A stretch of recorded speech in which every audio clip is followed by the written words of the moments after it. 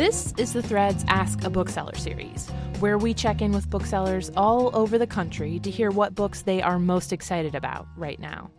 I'm Tracy Mumford, a producer for NPR's The Thread, and for this week I spoke with Emmett Penny of Collected Works Bookstore in Santa Fe, New Mexico. Emmett recommends a new collection of poetry. It came out this fall. It's Gabrielle Calvo-Caressi's Rocket Fantastic. This collection of poetry has a lot of different characters in it. There's a loose family structure.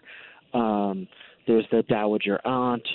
There is a estranged brother who seems to be possibly stationed in Vietnam or at least overseas during wartime. There's the hermit, the major general, and there's this sort of romantic other character named the band leader. And I think the thing that I really admire about this collection, always with Gabby, I love her poetic structures.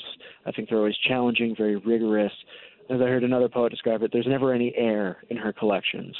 There's no wasted space. And I would say one of its big explorations is that life is kind of locked in an interlude of longing, of waiting for things to happen, of desiring that they happen to you, and sometimes being terrified of what might come your way.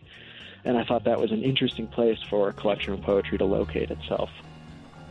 That was Emmett Penny of Collected Works Bookstore in Santa Fe, New Mexico, recommending Gabrielle Calvo-Caressi's collection of poetry, Rocket Fantastic. For more about this book and other great reads, head to nprnews.org/thread.